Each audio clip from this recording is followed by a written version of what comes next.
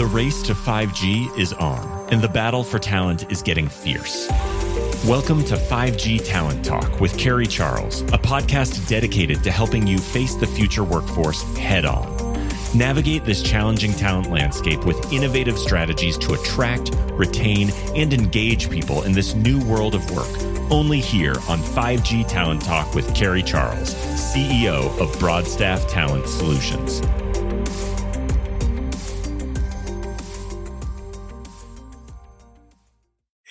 Welcome to 5G Talent Talk. I'm Carrie Charles, your host, and I am so excited to have with me today Dan Hayes. Dan is a principal with PwC and leads the firm's enterprise strategy consulting practice for the technology, media, and telecommunications sector. Dan, thanks for joining me today. Yeah, thanks so much, Carrie. Really excited to be here. Yeah, so I'd love to hear a little bit more about how you got into this role or got into the seat that you're in today, and also how you developed your expertise in the telecom sector. Yeah, well, it feels like it's been a long and winding road, but I'll try and keep it short. I'm a self-proclaimed recovering engineer. I did my college studies at Georgia Tech. And while I was there, I was part of a co-op program and worked in the tech industry for a computer company, and decided that I really loved it, but really especially loved the business side of the tech industry. So after I graduated and went to work in the semiconductor side of computing, I actually left to go get an MBA. And while I was doing that, I was sort of exploring what I would do in the next phase of my life, and wound up really deciding to experiment with management consulting. And so took a role with a management consulting firm that specialized in working with very technically oriented industries, and loved the work, loved the people. So I've effectively been working with the same group of people for the past 25 years. And 12 years ago, we became part of PwC, and we're now part of PwC's strategy consulting arm. Along the way, my tech background sort of morphed into the telecom world. And I was very fortunate. I got exposed to some of the very early days of smartphones and wireless data while I was working in the semiconductor industry. And I decided that that was a great growth opportunity from a career perspective. And so started focusing on that when I got into consulting, and really have never looked back. So over the years, I've had the great pleasure of not only working on the technology side, but also on the telecom services side, and in both wireless and wireline and satellite. So been a great ride. So can you go a little deeper into your role at PwC and also the services that your team provides? Sure. So at PwC, I lead our enterprise strategy consulting team. And what that means in simple language is we work with companies to help them identify opportunities and execute on opportunities for growth, to grow their businesses, or we help them as well with restructuring their costs so that they can free up money in order to support growth. We call that fit for growth. And then we also work in some other areas, including one that's really exciting these days, which we call regulatory and policy strategy. Never a dull moment with regulators in the tech and telecom world. And we're finding that increasingly creating value for companies in this space requires you to engage with and understand and respond appropriately to the legislative and regulatory environment around the world. So we're doing a lot of work in that space as well. But really, it's about helping companies with their strategies and helping them to grow and be profitable, now and in the future. So I hope you don't mind. We're going to jump around a bit because I really would love your perspective on a lot of different subjects.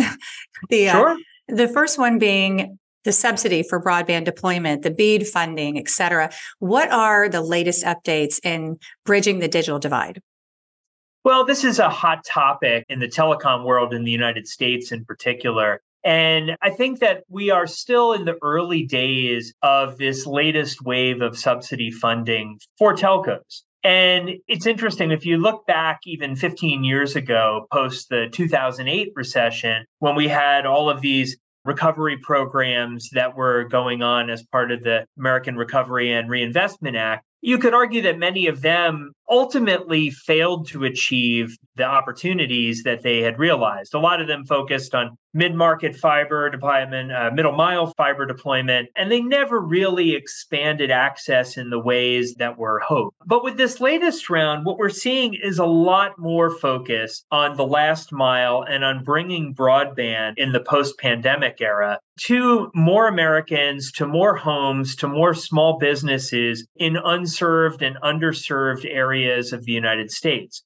So where we are today is some of the states have started to make awards. We've seen the first wave of them trickling out over the past couple of months. And there's a whole long list of them queued up behind that. But what's interesting this time is how those awards are being put forward and the types of companies that are receiving them. So in our view, we see that these awards are much more targeted at last mile. They tend to be heavily emphasizing fiber to the home, fiber to the premises type of deployments, and not focusing on some of the, the more exotic, perhaps, technologies that are out there. We can debate whether that's a good thing or a bad thing, but satellite and even fixed wireless seem to be getting much less focus these days. And we're also now seeing this start to have some impacts on the market. So, for example, we're hearing lots of reports from telcos that we work with that it's getting harder and harder for them to secure fiber crews to go and do trenching and boring and go and do pole work to deploy fiber because the skilled resources that are available for that are limited. And so, law of supply and demand, we're seeing prices starting to go up for that. So it's actually a great opportunity for people looking to enter the workforce and get into that space, which I think is, of course, part of the goal of the government in providing these subsidies. It's not just about the broadband, it's also about the jobs that are created. Yes, absolutely. And I live that every single day. So I want to talk about another hot topic, which is CBRS. Where does CBRS stand today? And also, how can companies take advantage of this new paradigm?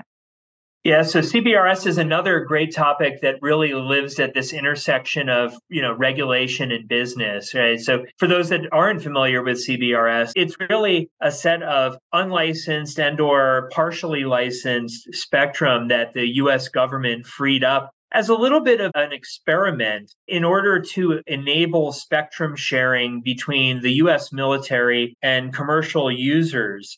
CBRS now is, several years into its evolution. It's out there. It's in commercial usage. There are hundreds of thousands of endpoints that have been activated. And I think by some accounts, it's been successful in that the spectrum sharing technology has proven that it works. Devices have become available. Network infrastructure has become available that's compatible with the band. And so that's been, a great success.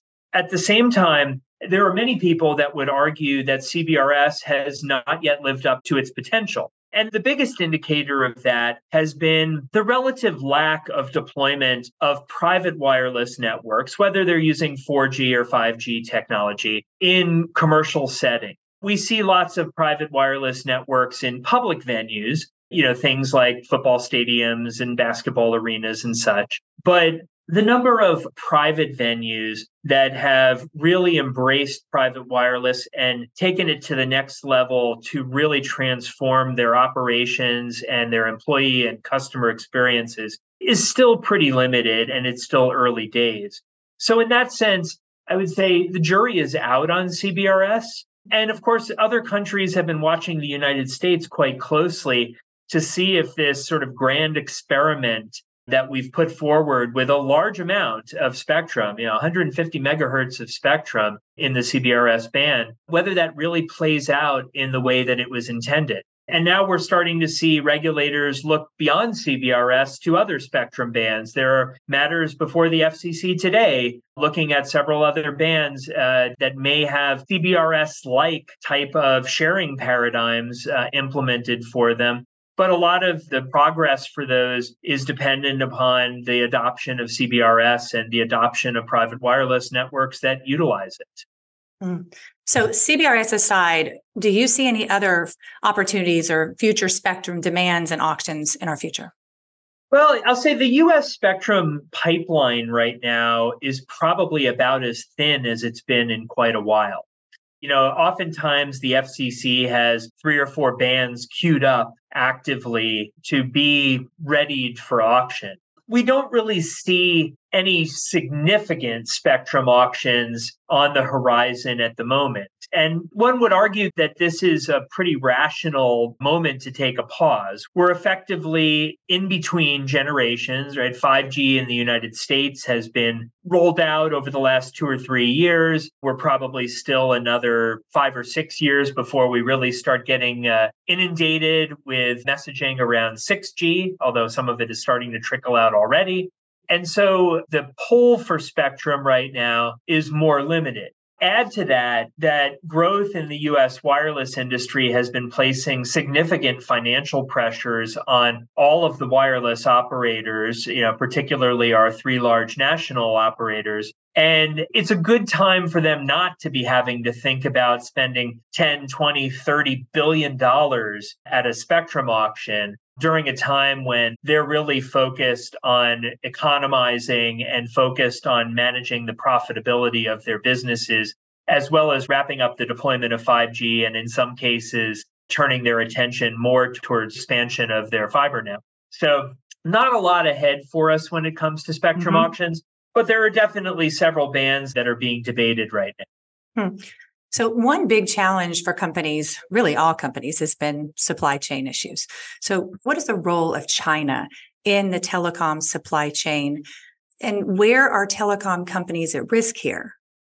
Yeah, this is a hot topic right now for sure. And, while supply chain became the center of attention over the past 3 years as we dealt with pandemic related shortages and shifts in supply chain, I'd say that, recent actions from the war in Ukraine to some of our tariff challenges and even some of our regulatory actions that have been taken by the United States and multiple other nations all have put supply chain back in the forefront of the attention within the tech and telecom world. So we see a couple of things happening right now. The first one is there is obviously a great deal of focus on protecting American and even, one would argue, Western interests in supply chain, particularly when it comes to technology and even more specifically around semiconductor content. We've seen lots of shortages of semiconductors over the past few years, which raised the consciousness about where the chips that make virtually everything work these days, from your car to your computer, those chips are critical for everything that we're doing. And so we're really becoming conscious of where do they come from. Even if they're designed in the US or Canada or Germany or the UK, oftentimes they're being manufactured in China or Taiwan or other nations, with lower cost labor resources.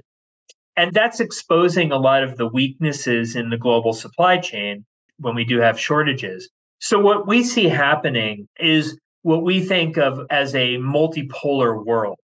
We see this multipolar world emerging where essentially groups of nations are banding together to create systems of supply that might be shared. And most importantly, you certainly see countries like Russia, China, and some of their allies starting to band together. And then you start to see the United States, much of Western Europe, and certain other countries banding together as well. That's causing some reorientation. And if you look recently at the CHIPS Act, for example, that was passed in the United States, it throws a bunch of money at continuing to develop more independent supply chains for semiconductor content, for chips. And so we see this evolving. And I guess most importantly, and lastly, what we're seeing is our clients that we work with, whether they're service providers or whether they're manufacturers, are really starting to take a hard and detailed look at their supply chains to gain a better understanding, a deeper understanding of where they actually live. Meaning, not just their primary supplier and where is their headquarters office, but where are that suppliers? Where are the manufacturing facilities? Where are they sourcing components and even materials from? A great example of this is when war broke out in Ukraine. I think before that, no one in the world really thought about the fact that more than 80% of the world's supply of helium, a critical element used in semiconductor manufacturing, was coming from Ukraine. That became immediately a critical link in the global supply chain that was suddenly broken. And so there's an opportunity for companies to really understand this and to start to develop contingencies and supplier plans that acknowledge some of the restraints and constraints that they may have to deal with in the future. Another resource that is in very short supply is our workforce, people.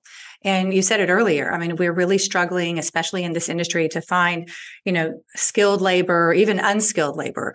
But I'd like to know, Dan, where do you see, certain workforce trends or really opportunities that we can say, okay, here's a potential solution, or let's take advantage of this and, really help us to expand our workforce in this way. We need solutions and we're just struggling to find them here.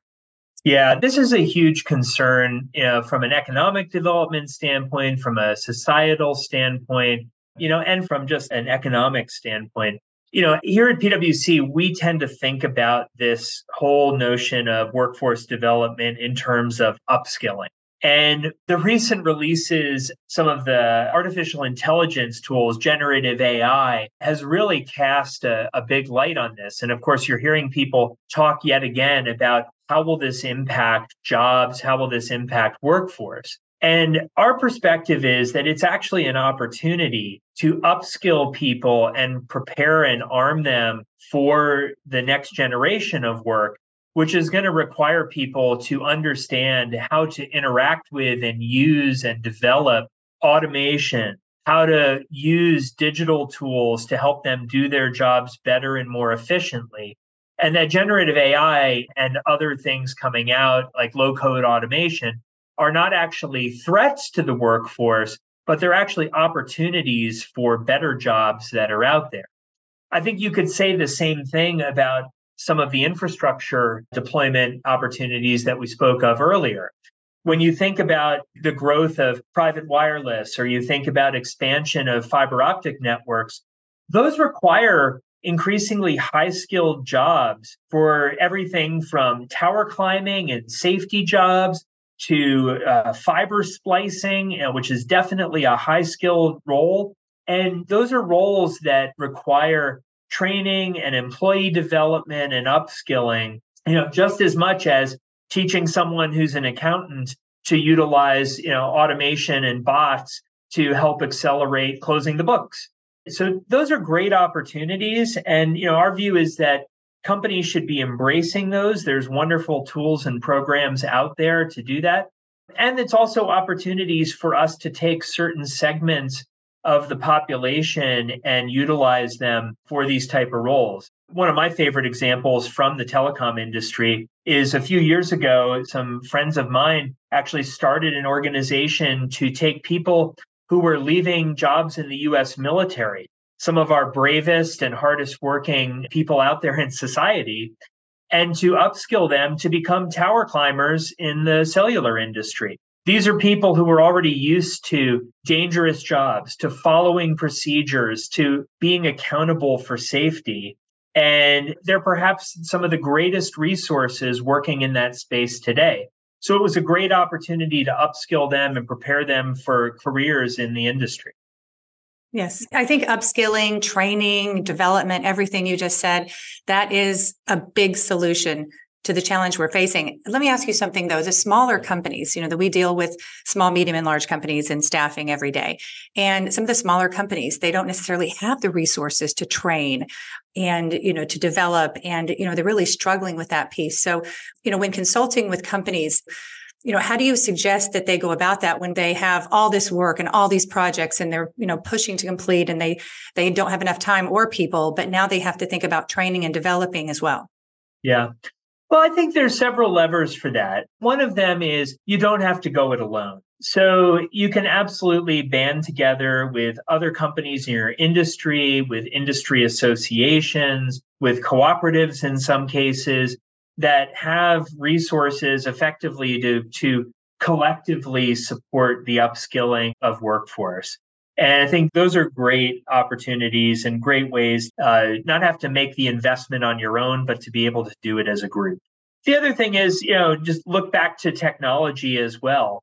For example, within PwC, we've developed an application that we license to people that has thousands of, online, on-demand training assets available. So if you want your staff to be able to learn about, hey, how do I use bots to go and automate processes within my company? And that could be operational, that could be financial, it could be human resources. Those things are really much more accessible now through online self-guided teaching than they ever have been. So the barriers are actually quite low. And I think really the best thing people can do is experiment. That was well said. And I know so many people are outsourcing their training and development these days. And we do have a lot of folks on the show that have companies in telecom that provide the training and development. So I thought that was spot on. Dan, thank you for coming on the show today. This has just been enlightening. I've really, really enjoyed it. How can we reach you and or your team and learn more about your services?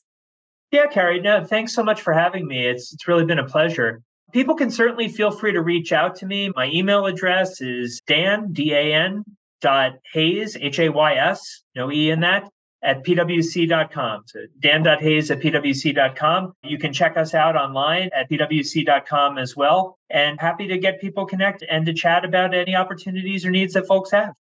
Fantastic. Dan, thanks so much for coming on the show. My pleasure. You take care.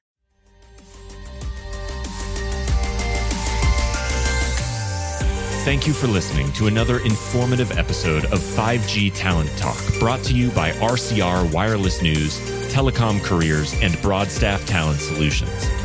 As we advance into the future, we promise to bring you the resources you need to navigate this ever-changing landscape of 5G to help you attract, retain, and engage people in this new world of work. To access the show notes or leave a review, visit broadstaffglobal.com. Until next time.